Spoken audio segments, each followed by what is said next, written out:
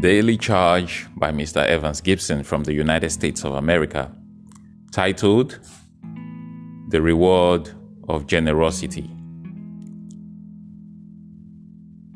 According to an apocryphal story, when someone asked John D. Rockefeller how much money is enough, he replied, "Just a little more."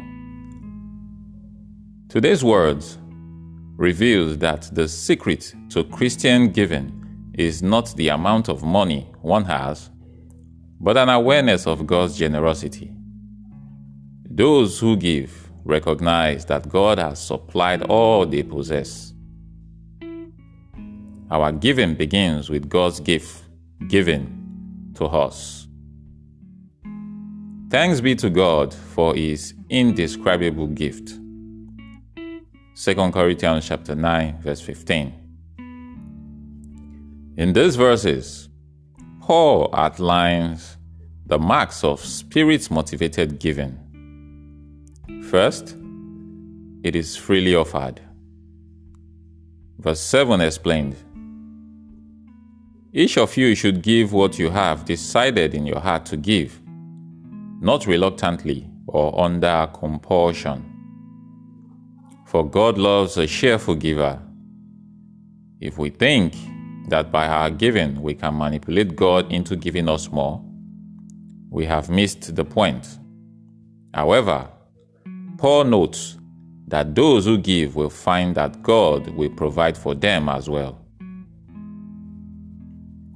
Second, the aim of Christian giving is not prosperity but praise. We give so that others' need will be met and God will get the glory. Paul describes Christians who give as channels of divine generosity.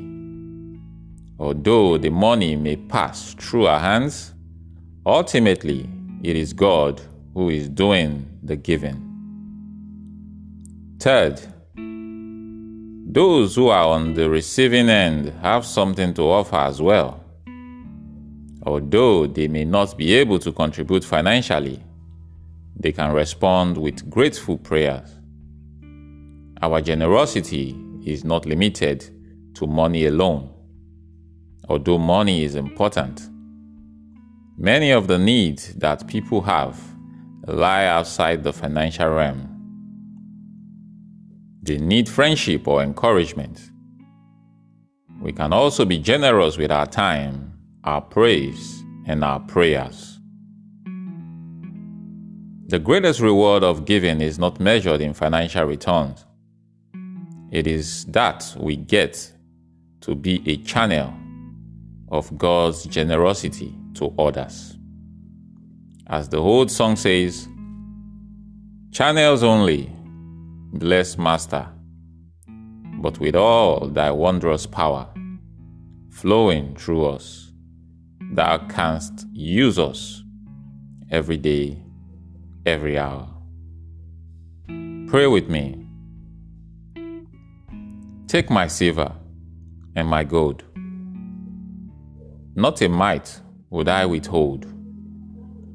Take my intellect and use every power as thou shalt choose.